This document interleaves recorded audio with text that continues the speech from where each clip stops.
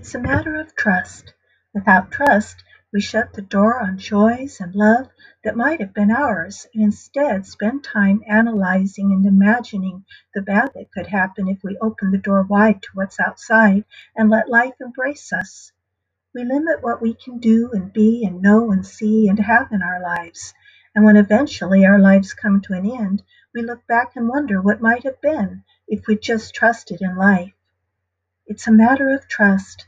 With trust, we can open our hearts wide to life and to the endless possibilities and opportunities for being and sharing and giving and living without fear of lack or hurt or failure or loss, knowing love will celebrate with us when we open our heart's door and let life shower and pour its treasures on you and me in ways we can't possibly foresee.